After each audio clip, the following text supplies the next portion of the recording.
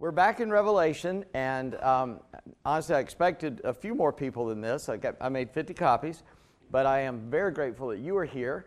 And I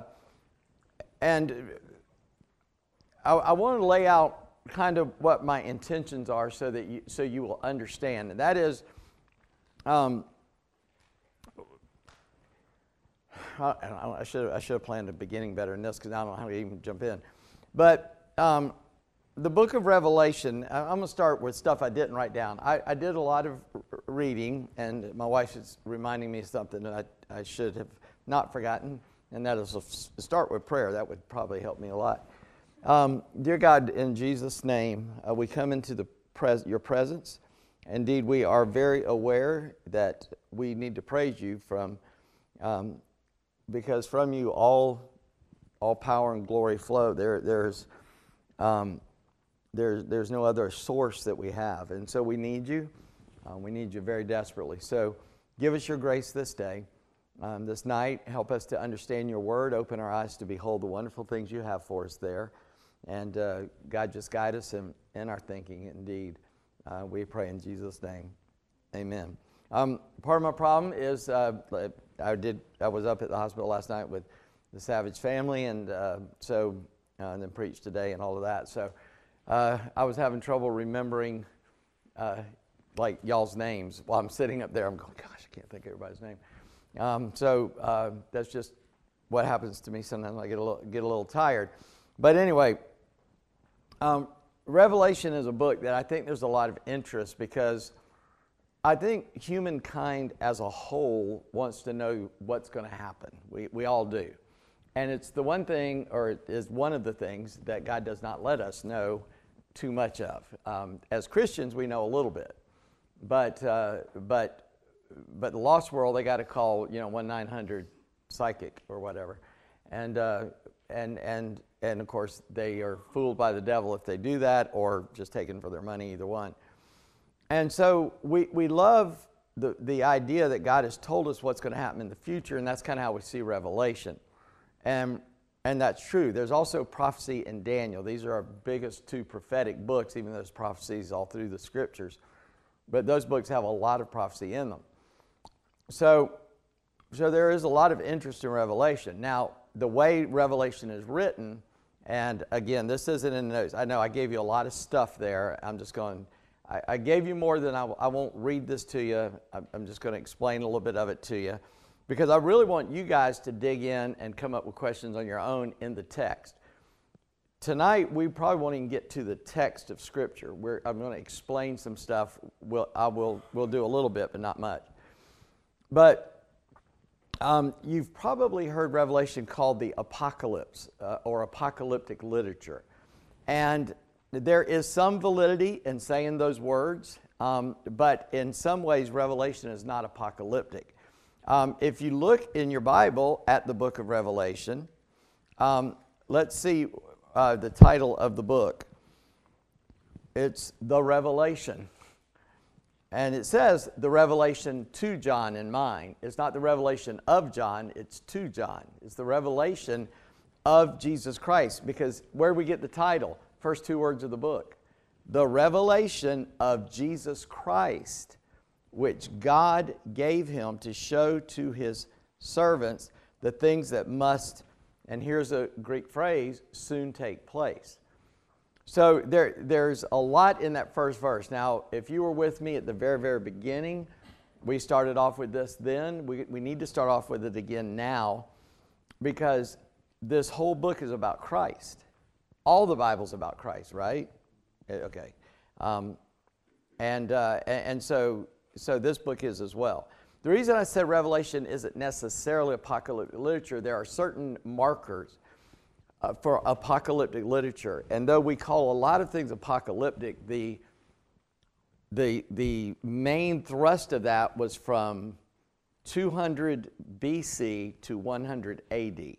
So it's only about 300 years. And it arose out of Israel being conquered and Rome ruling them, Greek conquering them, and Rome conquering Greek, all of that. And it was a way of like, yeah, but there's going to come a day and we're going to get freed up and we're going to be okay.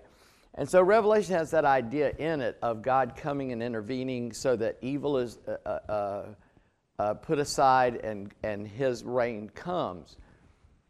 But that literature there isn't like this. This is the revealing of what is actually going to happen. It's the revealing of how Christ is going to work in these last days.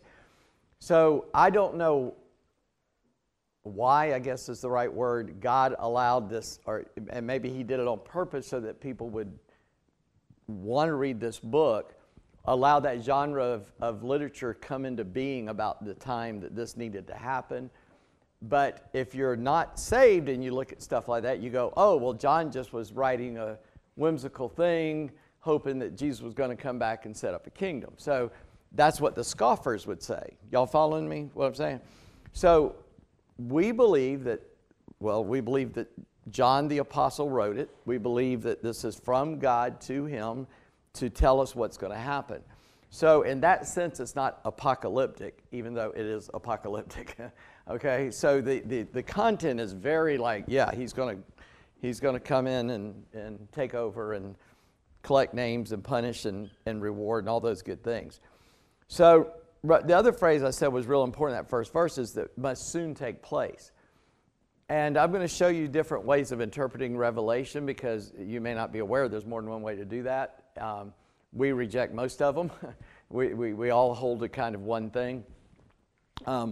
But that phrase, that is one of the arguments against the way all of us believe, which is we call it a futuristic viewpoint, and we'll come back to that. And that is, it's going to happen in the future. And so one of the things they say is, well, he said it would soon take place, and it's been 2,000 years. Well, our snide answer, if you want to use that word, snarky is a word that Brother Andy likes to use sometimes. He said, don't be snarky, because I am very snarky. I don't know what it means, but he tells me I am. So anyway, that was snarky, by the way. Yeah, thank you, buddy. No, I appreciate it, Andy. If I'm teasing, I'm appreciating. Is what we do say that is snarky is, well, 1,000 days like 1,000 years like a day, and a day like 1,000 years. So he's only been gone a couple of days. So soon is still soon, and that's 2,000 good reasons why it's even closer, right? So we don't lose hope. We don't give up. We don't think he's not coming. We know he is. So what I wanted to do, and listen, if you handed me this, I'd say, okay, I'm going to take a nap or read something else. So I understand that, but I just wanted to put a little bit in your hands, and trust me, I was looking at 3 different books to just pull some of this out so it would make a little bit of sense, because my memory, when I did study this even more, is not as sharp as it used to be, so I want to make sure I said it well. So I did not source it. I didn't tell you who they are. I didn't bring the books. Come on in, brother. There's a piece of paper right there. But I did just want to at least give you an idea of what's out there. And the other weird thing about what I'm about to tell you is there's 4 ways and 3 ways, and they kind of blend and they kind of don't. There's 4 ways to understand how we interpret it and what is the intent of the book, and then there's 3 ways to understand, well, is it going to happen, has it already happened, or is it happening now? So having said that very much in general, just look at the paper there for a second. And the first thing is there are methods of interpretation. There's 4 main ones. One source said 5, but I just stuck with the 4. But one of those 4 split in 2, and that's the one most of us believe. So the first method is called the preterist. Now, if you want to sound intelligent, when you're talking to somebody about the future events, say, well, I reject the preterist view. And you'll sound real smart, but if they ask you what it is, you better know what you're going to say. It is a contemporary historical interpretation. Now, I'm going to go ahead and warn you, because I was writing all this, copying out of books and writing it, and I'm going to use the word historical 2 different ways tonight. I'm going to delineate how I'm using it. In this instance, when it says historical, contemporary historical, they mean historical up to now. Okay? When we say that Revelation is futurist, we mean it's coming in the future, okay, right? We still think Revelation is going to be in the future. We don't think we've gotten quite there yet. We see the signs. Oh, I see how that could happen. I can see how that could happen. We're starting to see that. But I'm going to use the word historical later to mean this is what we believed from the beginning till now, as far as this is what was commonly believed historically. But in this preterist, what they're saying is, and I defined it, it understands the apocalypse, not its it should say from, the standpoint of the first century historical setting. In other words, it's limited to the first century. That is from 0 to 100. The preterists hold that the major prophecies of the book were already fulfilled either at the collapse of Jerusalem in 70 AD by Titus the Roman, or the fall of Rome by 476. So the preterists say all of Revelation's already happened. Okay? No, we don't believe that. It's if you take it any kind of way literal, that's just, to me, that's not possible. Sorry, I was determined. My wife has been encouraging me. Once I believe a certain thing, then everything else is just absolutely wrong. You know, so when I'm talking, I sound that way, and sometimes that might not be the best way to sound. So I apologize if I do that. You please call me out on it. I don't mean to do that. But the major problem with this is what I just said. The major victories that are at the end of the book never happened. There was never a setting up of a kingdom. There was never God ruling and all of that. So there's a problem. Well, if you believe it's already happened, where is Christ? Where's this rule of Christ? Why is the devil still active, you know? So the second one is the historical view, and that's the one most of us hold to. I bet dollars to donuts, as they used to tell me when I was a kid, and I'm not a betting man, that everybody in here believes the historical view. And I'm sorry, not the historical, it's the next one. I'm confusing myself. The historical view, and there's a difference between the way the preterists say it and the historical say it. The historical say it's historical up to when I'm alive. In other words, it's still happening. It's historical, but, well, I wrote it in there.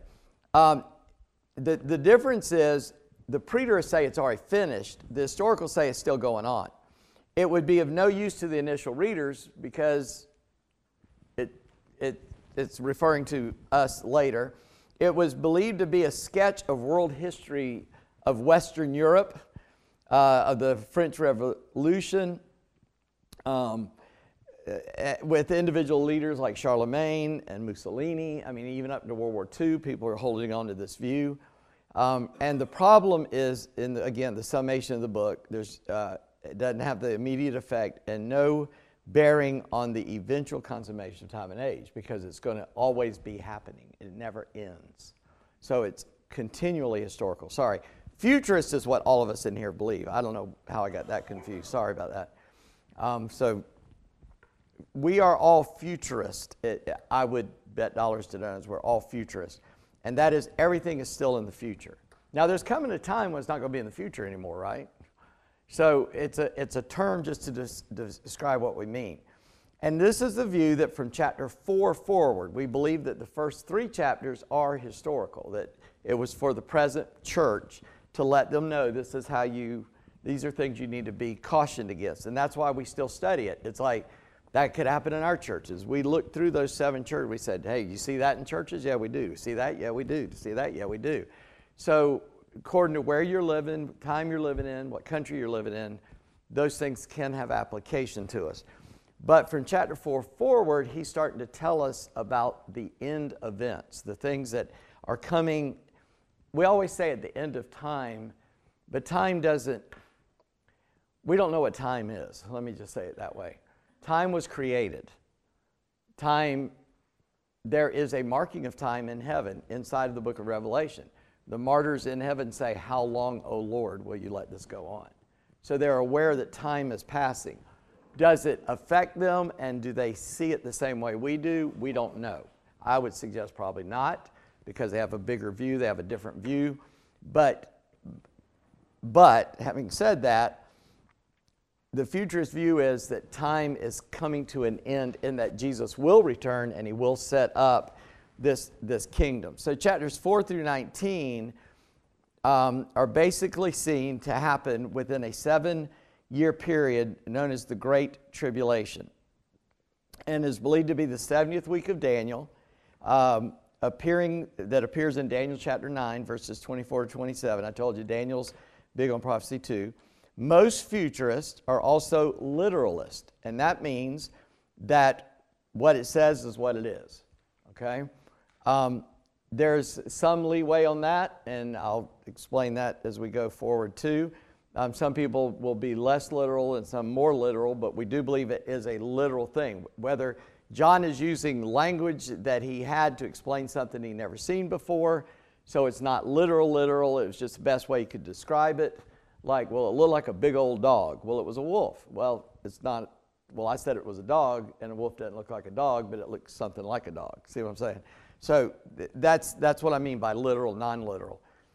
That's the only difference. Do we believe it literally happens? Yes. But God does use symbology and different things in Scripture to give us ideas. So sometimes we need to back out and go, is God trying to tell us something other than ABC? Is he trying to tell us, but between ABC is A, 1, 2, 3, B, 4, 5, 6, C, we have to look at it. And you know what? And I forgot to put something in here, but we'll come to that later anyway. So most literalists believe everything is very literal with very little symbolism. This view holds to a personal Antichrist. We believe that's a real person that's going to come. And I didn't put in there the false prophet, but also there's a second person, the false prophet, creating an unholy trinity of Satan, a Christ type, and a Holy Spirit type. The futurists are also millenarians. We believe in an actual 1,000-year reign of Christ. Now, why 1,000 years? I don't know. But that 1,000 seems to happen a lot in the Scripture too. 1,000 years between this, 1,000 years between that, and Revelation says he sets up a 1,000-year reign. Later on, I'll be talking about people that don't believe there's a 1,000-year reign. And I don't understand how anybody believes that. And here I go again saying, because I can't conceive of it, so therefore you must be wrong. But because it says that will be that. So I struggle with that because I try to be as literal as possible when reading the Scriptures. But there are two groups of futurists. Now, if you were with me at the very beginning early on, I said I don't see it quite like the most popular view. But I want you to understand something. That view and my view are both futurist views. We're in this camp, okay? It's just there's a slight deviation. So I put in a bigger description of these two views right here. The first I call Darbyist. There's also known as dispensationalism. So I call it Darbyist. Darbyite dispensationalism. It originated with a man, John R. Darby. He was founder of the Plymouth Brethren. And Darby believed that at Jesus' first coming, he came to establish an earthly kingdom. Man, my spelling is horrible in there. That should be "and," not "and." And this is why John the Baptist preached, the kingdom of God is at hand. And so he believed that Jesus was coming to set up that physical kingdom at that time.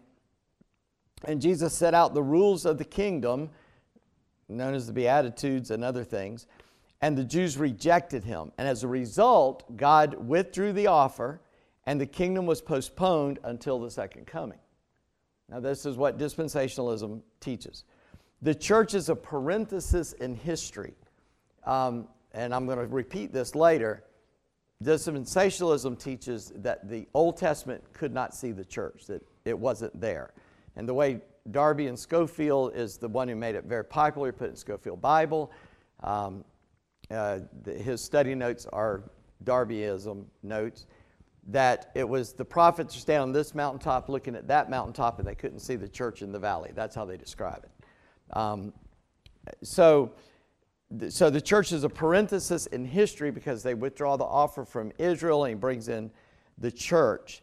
Therefore, the church is temporary and will come to an end at the rapture.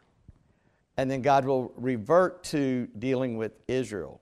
There'll be the rapture, in case you never heard of that, the sudden miraculous removal of all true believers to meet Christ in the air.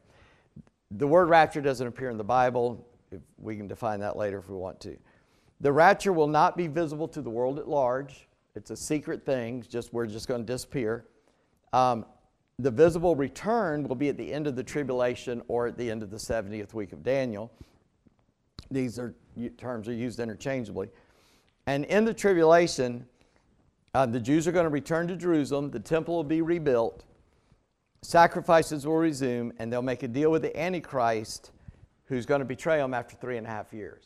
Now, having had a daughter and son-in-law that lived in Israel, what I have learned, and if you listen in next year around the Passover, around Easter, you will hear that there was a group of priests who petitioned the government in Israel to renew the sacrifices on the Temple Mount. And I heard that, was like, Stephen, did you hear that? He said, they do it every year. This is a goal of theirs. When we were there, it's been 3 or 4 years ago now, 2-3 years ago at least, they're excavating all around the temple site. You can walk in the temple, Pastor Pete. I don't know why I go to say Pete and I hit the P and I go Pastor. Pete was over there. Did you see down through that glass down to the lower layers where the old temples were? Did you go in the temple and look down? Yeah. So if there's a place you can go in and it's glass, and there'll be Hasidic Jews there, the Orthodox Jews, and they'll be reading scriptures and all. And was that? Yeah, and only the men can go in there. Women, sorry ladies, you got to go over there. That's the way it works in Judaism. So you look down, and what you're looking at are the stones that Solomon had put in. I mean, they're way down. You know, you're not going to get a lot of detail, but you know that's down there. That's what you're looking at, because it's just been built. The next two built on top of each other. So I'm just saying all that to say the Jewish people want to rebuild the temple. Do y'all know what the problem is?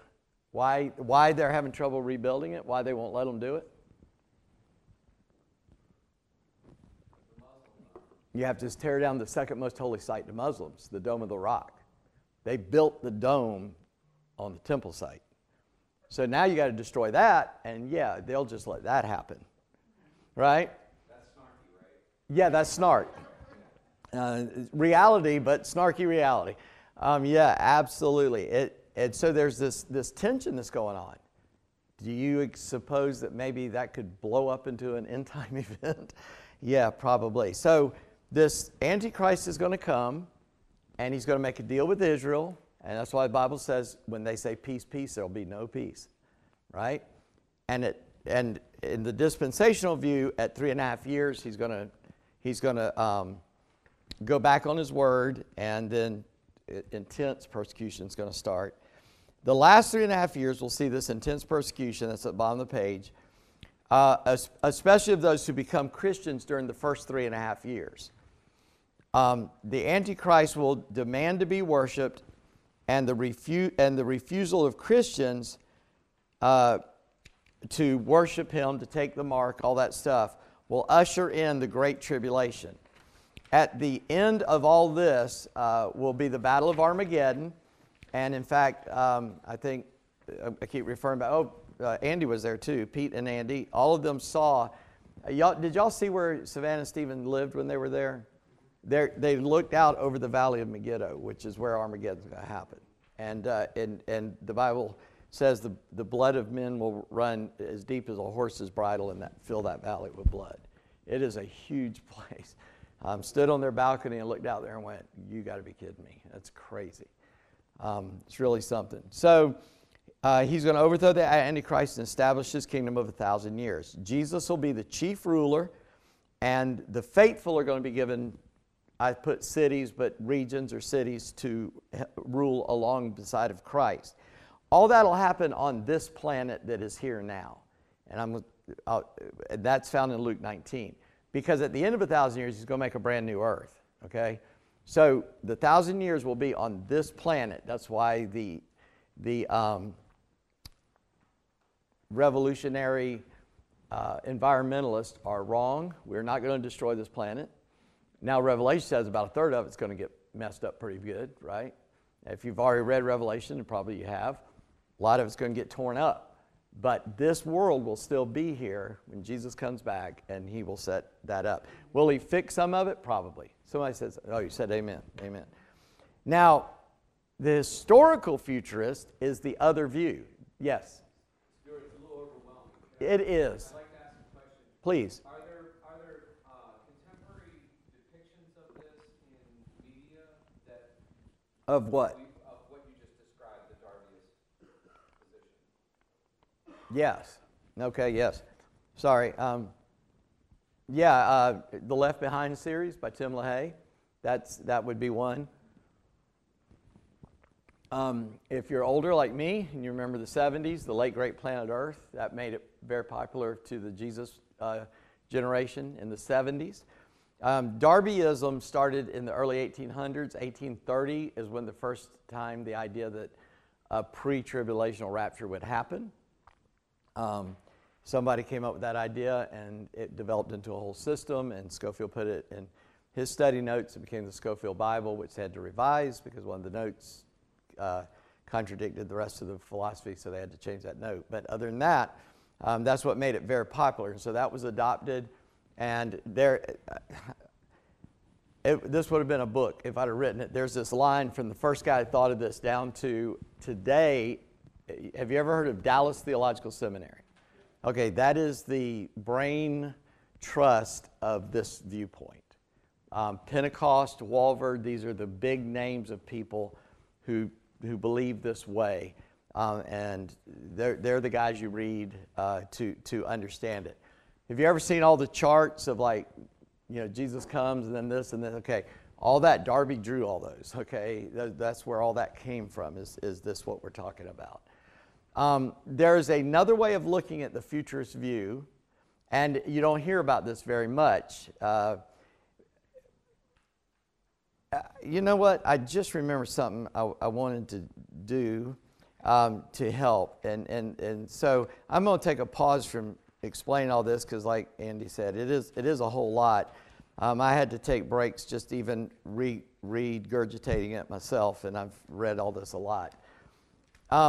If you got your Bible, look in Acts chapter 1. Here's a danger that when we start looking at Revelation, or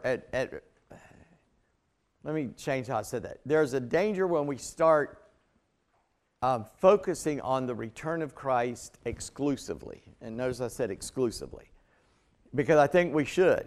The Bible said we should love His appearing. We should look forward to it. We should be looking for it. But it's found in Acts 1, verse 10. And while they were gazing into heaven as he went, behold, two men stood by them in white robes and said, Men of Galilee, why do you stand looking into heaven? This Jesus who was taken away is coming back. Get in Jerusalem, do what he told you to do. All right, so there's a danger we call it nasal gazing. It's like, what's going to happen? And we get consumed by this, and we should be aware of this. You know, when I walk out that door, and I've never lived in a safer place than Stanton, Virginia. Let me just tell you that. I've lived where, I've walked some places where angels fear to tread when I was young and dumb and full of ice cream. I'm old and dumb and armed now, but anyway, not actually, I'm just kidding. But having said that, when I walk out, even in here, there's danger. Would you agree? Absolutely, spiritual danger, if you don't believe that. Yeah, I won't say that. But yeah, there's spiritual danger where I'm standing. There's spiritual danger all around us. There could be physical danger. Remember the little church in Texas a few years back now, 4 or 5 years back? Little tiny church, not very big. Some nutcase had a thing and went in and killed everybody in there. I mean, just a little tiny church out in nowhere, Texas, And I don't mean to call the place nowhere, you know what I mean, a backwater spot. This is not a safe place. There is no safe place. And so I say that to say, but when I go out that door, I'm aware of that.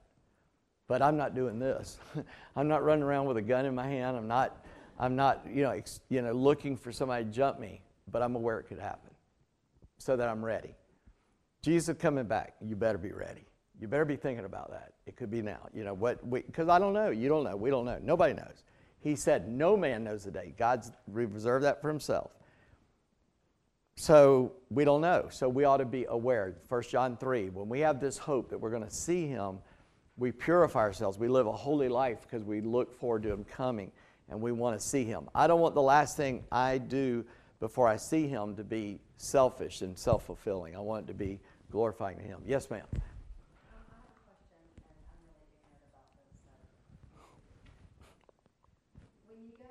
Ignorance isn't something to be forgiven of. Back to the historical view and the futurist view, I'm wondering, is there any overlapping? Like, I know that there are some things that we say, you know, like Mussolini or things that happened, like, could that be coming to the end of time? And so,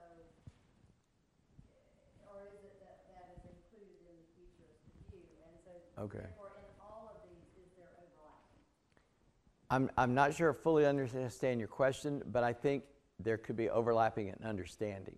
And I'll give you, for instance, in the 70s, guess who everybody talked about could be the Antichrist? Does anybody remember? Everybody said it. No. Reagan wasn't on the scene in the 70s. It's JFK. Why? Well, number one, he was a Democrat. I'm sorry, that's true.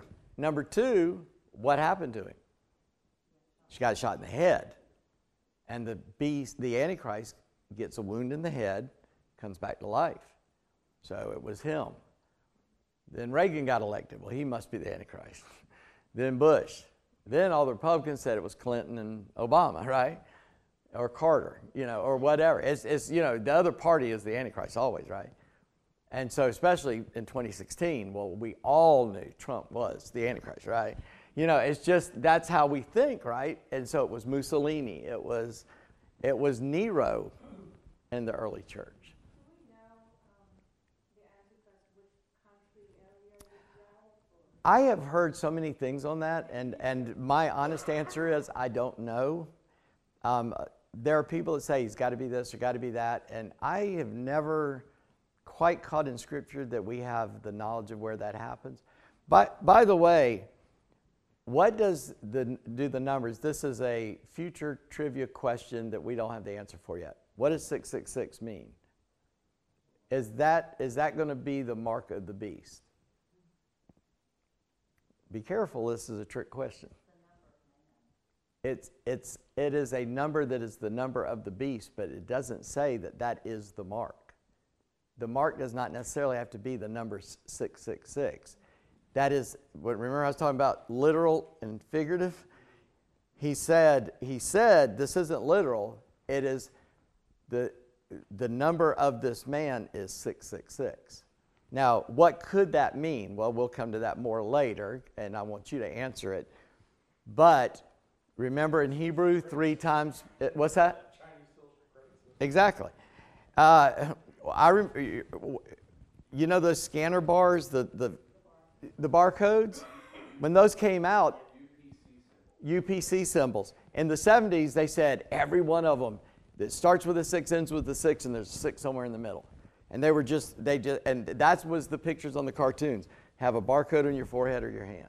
Now we have invisible ink. Now you got things you can put under your skin. You know, every generation thinks, oh, there it is. Well, it is pointing to it. That's where that overlap comes in. We see it developing and we think, oh, this could be it, this could be it, this could be it.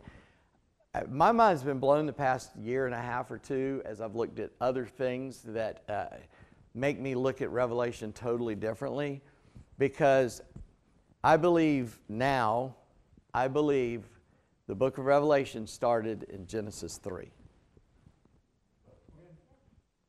Genesis 3. Right after the fall of man. I mean, the day after the fall of man. Genesis 3 began. What we're going to see at the end of Revelation started in Genesis 3, right after the fall of man. That this is the culmination of a warfare between Jesus and Satan that didn't start in the garden, But that's when, okay, it's on. And there's been this conflict, and this is the final battle that we're coming to. That it will become a physical, visible battle of spiritual entities even. Because what happened in Revelation? They opened the pit, and these things are coming out from somewhere. The Bible says these angels that were fallen are held in captivity until they're released. And the humans that are alive when that happens, whether it's me and you or somebody else, are going to see them, be able to, oh yeah, there they are. That's crazy. So I'm telling you, I get convinced and then I start studying. I go, wait a minute, I got to start all over. I don't know what I'm talking about here. So I do have a little bit of humility now. Not a lot, but I got a little bit. So yeah, your question is valid. There is this overlap. And I remember maybe, I won't say 10 years ago, but inside of 10 years ago, I was going through all this.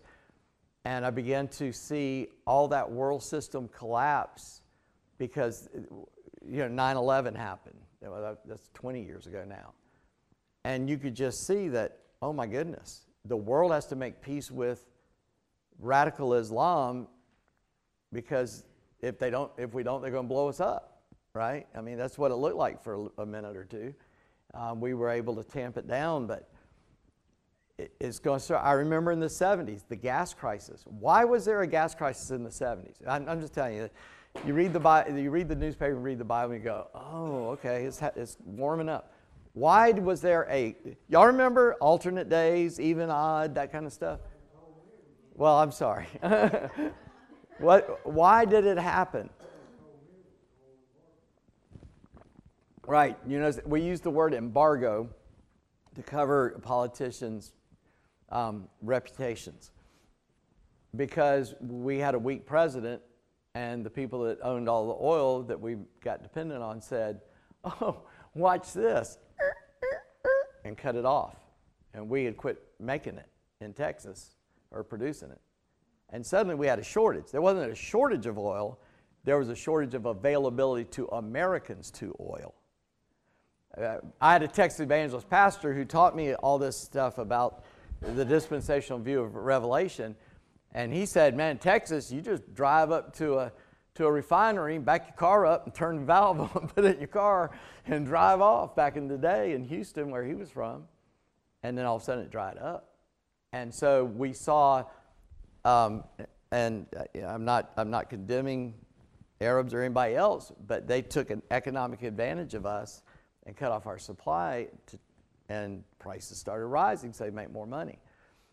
That's called good business, but it's an evil way to do it, right? I mean, good business in that they got a lot of money, but we got hurt. So guess what? There's plenty of oil. There's more oil under the ground on the border of Canada and the United States than there is in all of the Middle East. But we can't get to it because politicians won't let us. I'm sorry, say that again. Oh, yeah.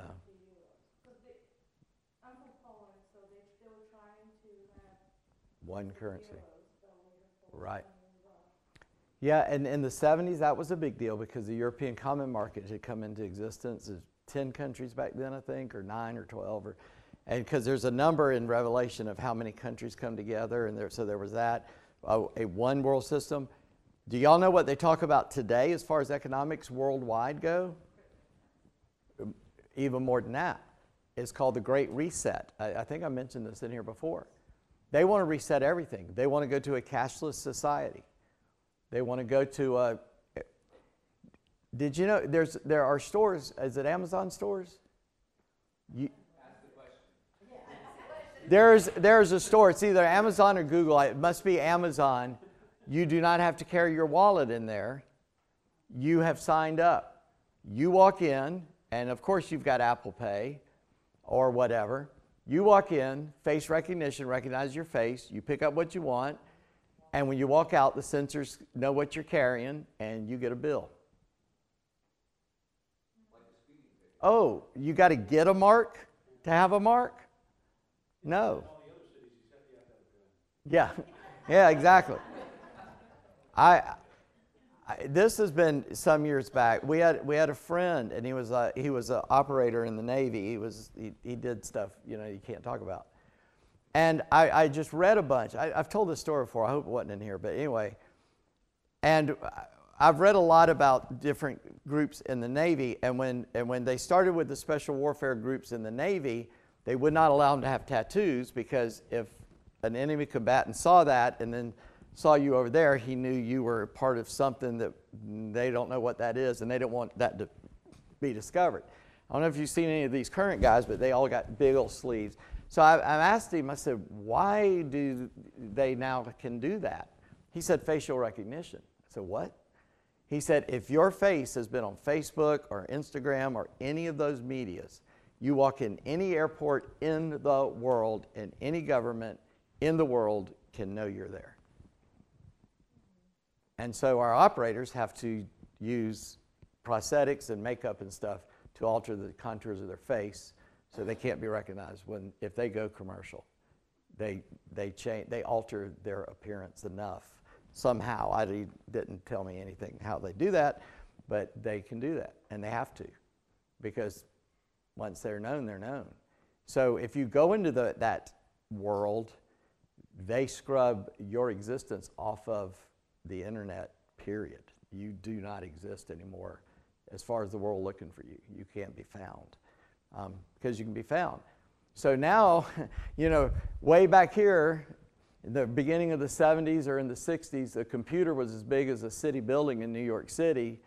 The computers on the Apollo 11 that took us to the moon were the size of 5 Commodore 64s. To now, I got more power in this phone than all of that put together.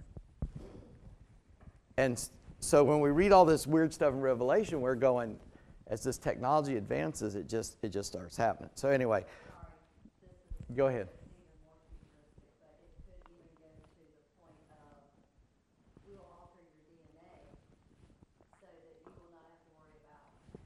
Right. Diabetes. Or anything. Yep. All you have to do is take this altered DNA. And this is already in operation. They can take a virus and plant a parasite in it that will alter your DNA. That is already proven. Nothing could possibly go wrong with that, could it? Because they're going to do it for good, because they're going to cure me of diabetes. And then they're going to be able to make sure your baby can live 200 years, 300 years, 400 years, be stronger, smarter, better. You wouldn't want your baby to be one of those weakling kind that only live 80 years, would you? And there's the mark. This is not futuristic. It is currently happening. This is, okay, I'm going to bring a roll of tinfoil next week. We can all make a hat. This is why people got real upset about the COVID vaccines. It is said, I do not know this to be a fact, it is said that that's what Pfizer did. They put a DNA altering thing in that shot. Now that is the rumor, that's the crazy rumor. I'm not saying it's true, not saying that, I'm saying people are talking that way. There is some truth to an ability to do something like that in the world. The Combi Sun works in that field. They'll tell you it's crazy to say that happened, because probably did not happen. But there is that theoretical possibility, let me put it that way. Whether it's happening or not, I don't know. I can't say that. I don't know. I've never seen it, don't know it, don't know enough to know it. Just telling you, why did God destroy Babel? What did he say to himself? Why did God say we got to go down there and stop all that? Yeah, they can do anything they think. And guess what? We all talk a common language now, computer language. Google Translate. Yeah, we all talk a common language now. And if you want to learn a new language, it's called Babel. You can go get that. So I'm just saying that all this stuff has application even today that we go, it's getting crazier and crazier. Now, like I said, what I told you is a far out weird thing, but that is being talked about. And whether it's true or not, I can't say. But there is that.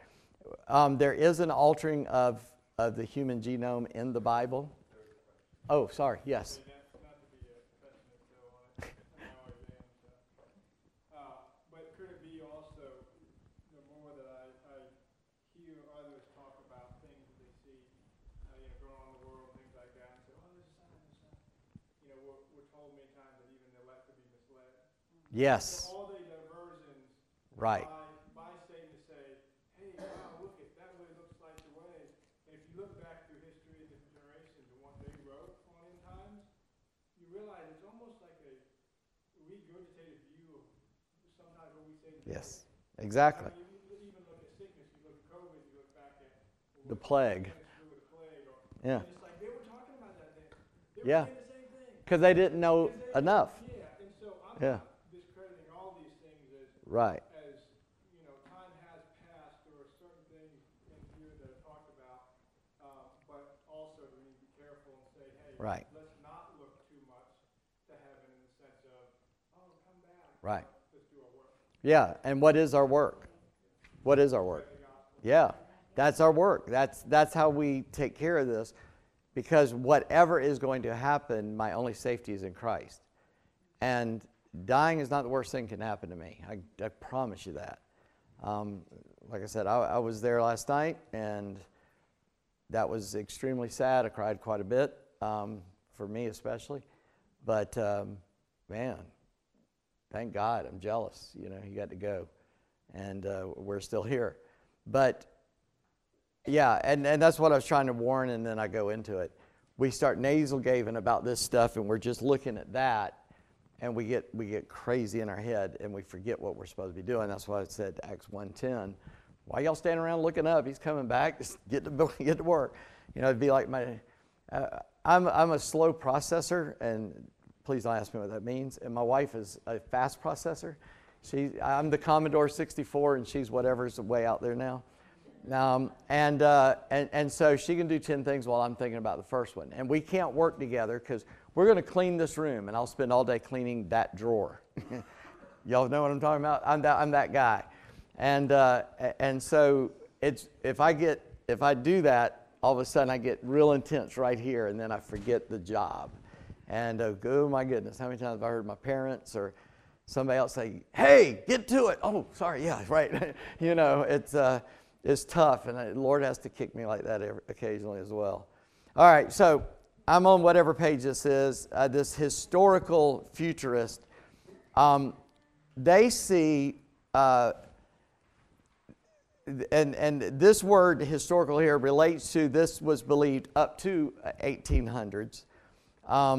They deny the distinction between the rapture and the second coming. They believe that is one event. That's all going to happen together. It's not going to happen at the exact same time, but the rapture will happen and he will be coming back at the same time. And all believers who are alive at that time will go meet him in the air to come back to this earth to help rule.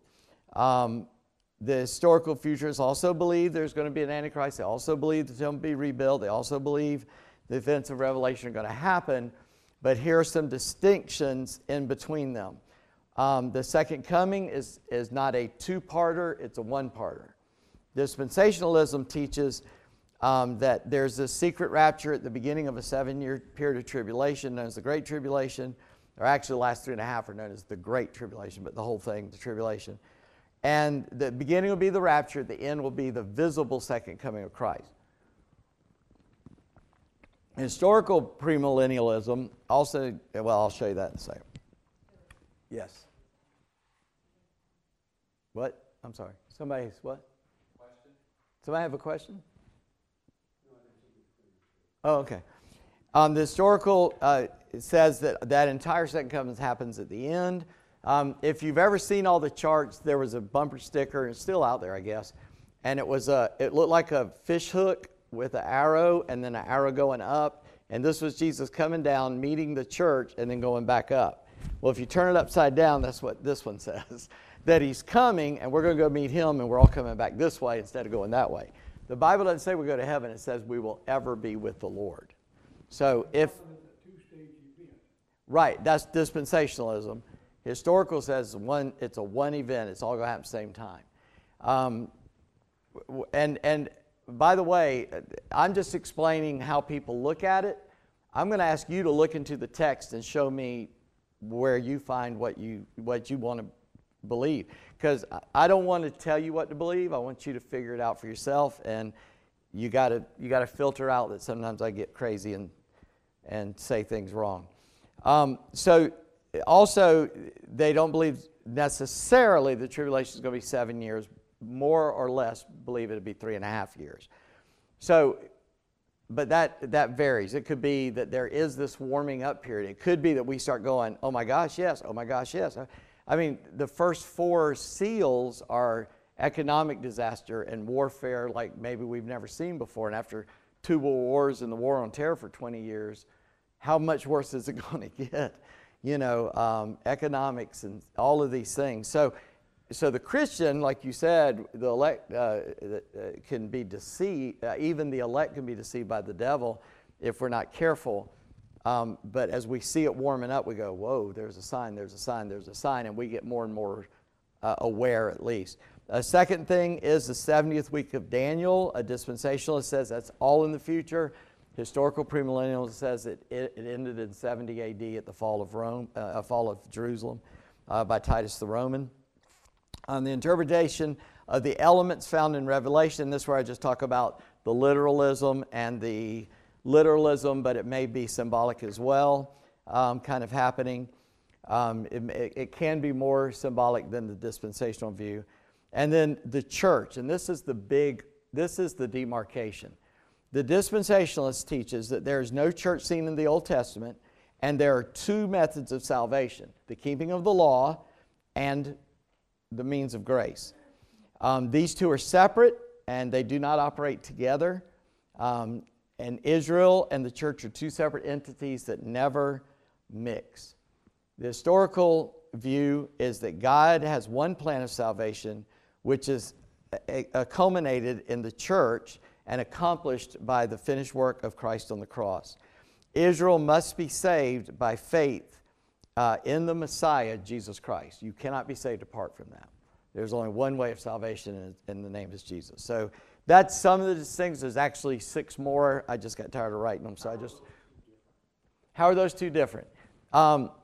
Because in the dispensationalist view, God had a plan, and Israel rejected the plan. So he said, okay, well, I'm going to move to the church, and we'll have the church. And dispensationalist teaches, official doctrine teaches, that the Old Testament did not see the church. And so it didn't see the church. It didn't say it didn't see the Messiah. It said it didn't see the church. So when they rejected their Messiah, he turned to the Gentiles and let the Gentiles come in under grace, under salvation by grace. And he set aside the Jews. He withdrew the offer for a time. And then in Revelation, we see him returning to deal with the Jews. In the dispensationalist view, there's 144,000 Jews saved in the tribulation, and that sort of thing. Today's Sunday school lesson was Zephaniah. Did I say it right? Pete told me it was going to be Zephaniah. I said first lesson is be able to say Zephaniah. And it's about how God's going to deal with Israel in the end. But if you read Zephaniah 3 carefully, in the end, they will see their Messiah. And so this is full honesty. I don't know how he's going to do that. Let's say that all the Jews of all time have the opportunity to be saved at that point. The way they'll be saved is they'll see Jesus and say, yes, you're the Messiah. Now, if they reject him there, they're lost forever, because there's only one name under heaven given among men whereby we must be saved. Yes.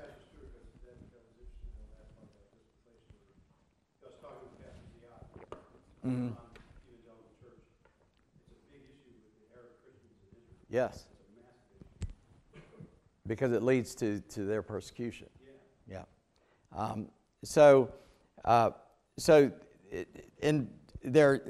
That's the difference in the church. So the historical view is that there's only one way to salvation, and that there's a progress of understanding of redemption. From the very beginning, the plan never changed. God said, I got plan A. If that doesn't work, I'm going to go back on plan. I'm just going to revert to plan A. Like it never goes to plan B. Dispensation teaches there was innocence in the garden. Then there was, I forget which call between Adam and the flood, there was that.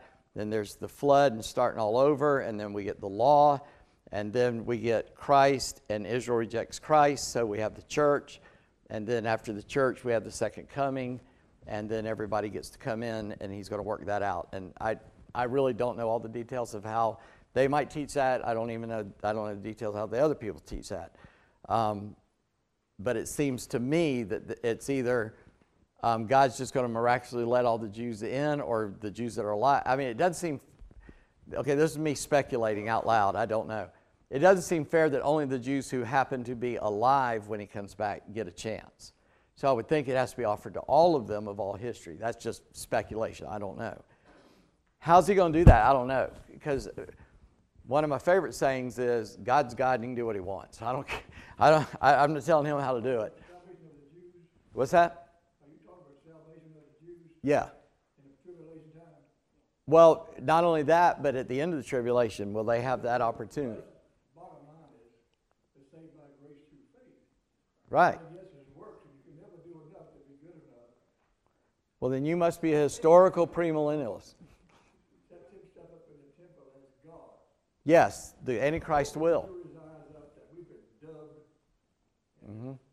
Jesus is the true Messiah. Right. And you're right. The Antichrist will set himself up as God, and then yeah, he's going to betray him. Pastors teach that the time between the crucifixion and the resurrection, that Christ had not ascended to heaven, but was preaching to the dead. Yes. And giving them the opportunity to accept it. I would well, from yes and no, because I would say you're on the same track that I'm on, but I would say that differently. And I found the pins here before. I don't remember where. Anybody come to this class and know where they grabbed those from? I think they're in here. They're here. Okay. I've drawn this chart so many times. Let me see which one writes. Oh, that one writes good. We'll just use this one. Do you remember the story of the rich man and Lazarus that Jesus told?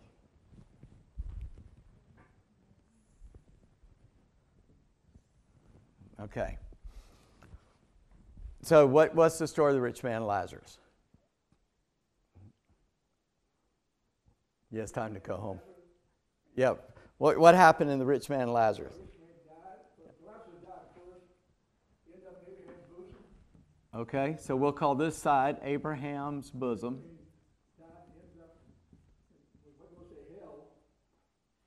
I can't spell bosom. It's B-U, right? B-O-S-O-N? That's Basan, right? How about Bazoom? All right, I don't know. Please forgive me. My wife's embarrassed. I'm sorry. So, all right, so Lazarus goes to Abraham's bosom. What happened to the rich man? Where'd he go? Yeah, he went to hell. Okay, now the word hell is Gehenna, right? Gehenna, G-E-H-A-N-N-A-H, something like that. Gehenna, A-H. This is the place of the dead. That's what the word means. All right. Now, let me just pause and ask this question. I already ran out of ink. What did Jesus say to the thief on the cross who said, Lord, remember me when you come into your kingdom? No. What did Jesus say to the rich man on the cross who said, Lord, remember me when you come into your kingdom? The thief on the cross. What did I say? Yeah, what did Jesus say to the thief on the cross? I'm telling you, I'm tired. What did he say? Today, what? You'll be where? You'll be with me in paradise. Any other place that the word paradise appears in the Bible? Anywhere?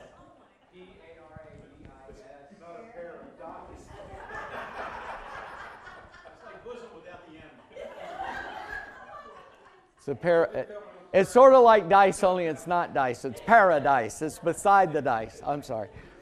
Right, sorry. I knew better. I saw the horrified look on the face back there, like, what did I do wrong? All right. I did spell hell. Well, it's the kind of word. I'm the only person I know who can make typos writing with my hand. All right, so I don't know any other place in the Bible that I don't know any place in the Bible paradise is referred to as heaven. And the Garden of Eden was known as a paradise, right? So the place of the dead is not all evil. So here we have Lazarus, here we have the rich man, and my brother was already saying it. And the rich man cries out and says, hey, send Lazarus over to dip his finger in water and touch my tongue, for I'm tormented in this flame. And Abraham said, son, can't happen, because those that are over there can't come to us, and those that are over here can't come to you. And beside that, there is a great gulf fixed, so that those who would want to can't get over. So Jesus dies on the cross. Who's on this side?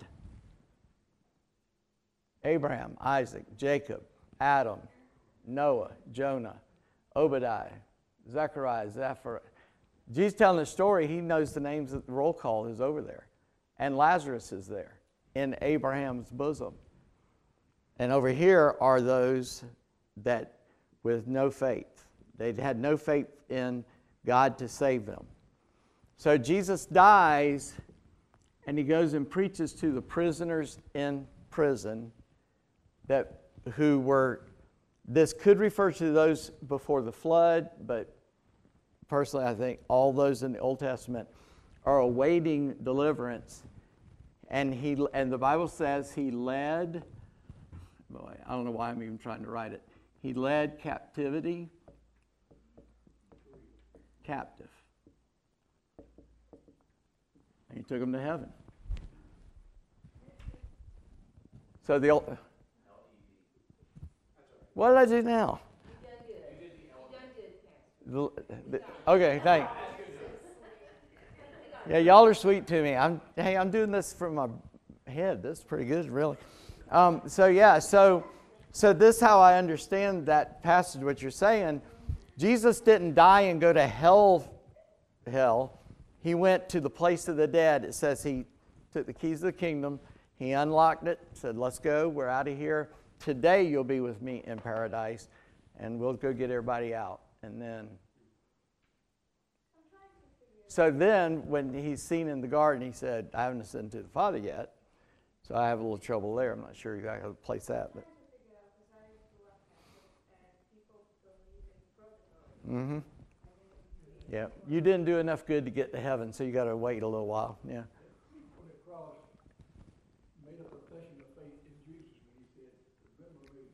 Yes, he did. Yeah, the words are irrelevant. It's the intention of my heart. Do I cry out? Do I want to follow Christ? And if I do, then now that this has happened, I don't have to go this way. I go to be absent from the body to be present with the Lord. And Jesus is at the right hand of the Father in heaven. So if I'm going to be with him, I get to go straight to heaven, right? So this is how I understand what happened at the cross or after the cross. But now I don't have to go through paradise to get to heaven. And the place of the dead is just filled with evil dead, right? So, well, there's a lot more on your papers. It's really getting late. It's after 6. The weather's getting worse and worse and worse. Yes, there is. What's that? Oh, mine was... Well, yours lasted longer than mine. Mine was done in about 5. But there is the fourth view there, the idealistic or timeless symbolic. It means nothing's literal. It's all symbolic all the time. If you can read this and understand it, it's not that difficult. There are 3 views of the millennium, pre, and post. I copied the definition from Got Questions is a website, and I just put their definitions on there. They're very easily understood. We are all premillennialists. We believe there will be a millennium and Jesus will come back. Here's the homework. It's the last back page. Answer who, what, when, where, and why about Revelation 4. And I gave some prompting ideas, and that's how we're going to do it. I want you to come in with questions. If you don't have questions, we won't have a whole lot to say. But I'm going to try to study and be ready. I hope you can stump me so that you know that we all got to study. What's that? How do you spell bosom? Yeah. I got to go home and learn what's the difference between a bassoon and a bosom. I don't know. So anyway, what do you call that instrument that girl plays at church? Clarinet. Is that a clarinet? What is the one with the little tiny oboe, I guess? Is that one, right? Yeah, I did mean here, but that's clarinet. But then isn't there some wind instrument that starts with a B like that? What's it? A bassoon. Okay, I said it right. Okay, good. All right. Well, listen, if we can't have fun in here, please. Listen, I'm just struggling myself to figure it all out too. So let's struggle together and we'll enjoy it. The Bible, that's why the Bible says, you're blessed, just read it, man. You don't have to worry about details so much, but just read it and know that Jesus is in charge. That is the point of Revelation. Chapters 4 and 5, go ahead and give away part of it. It's about who's on the throne. It's a view of heaven.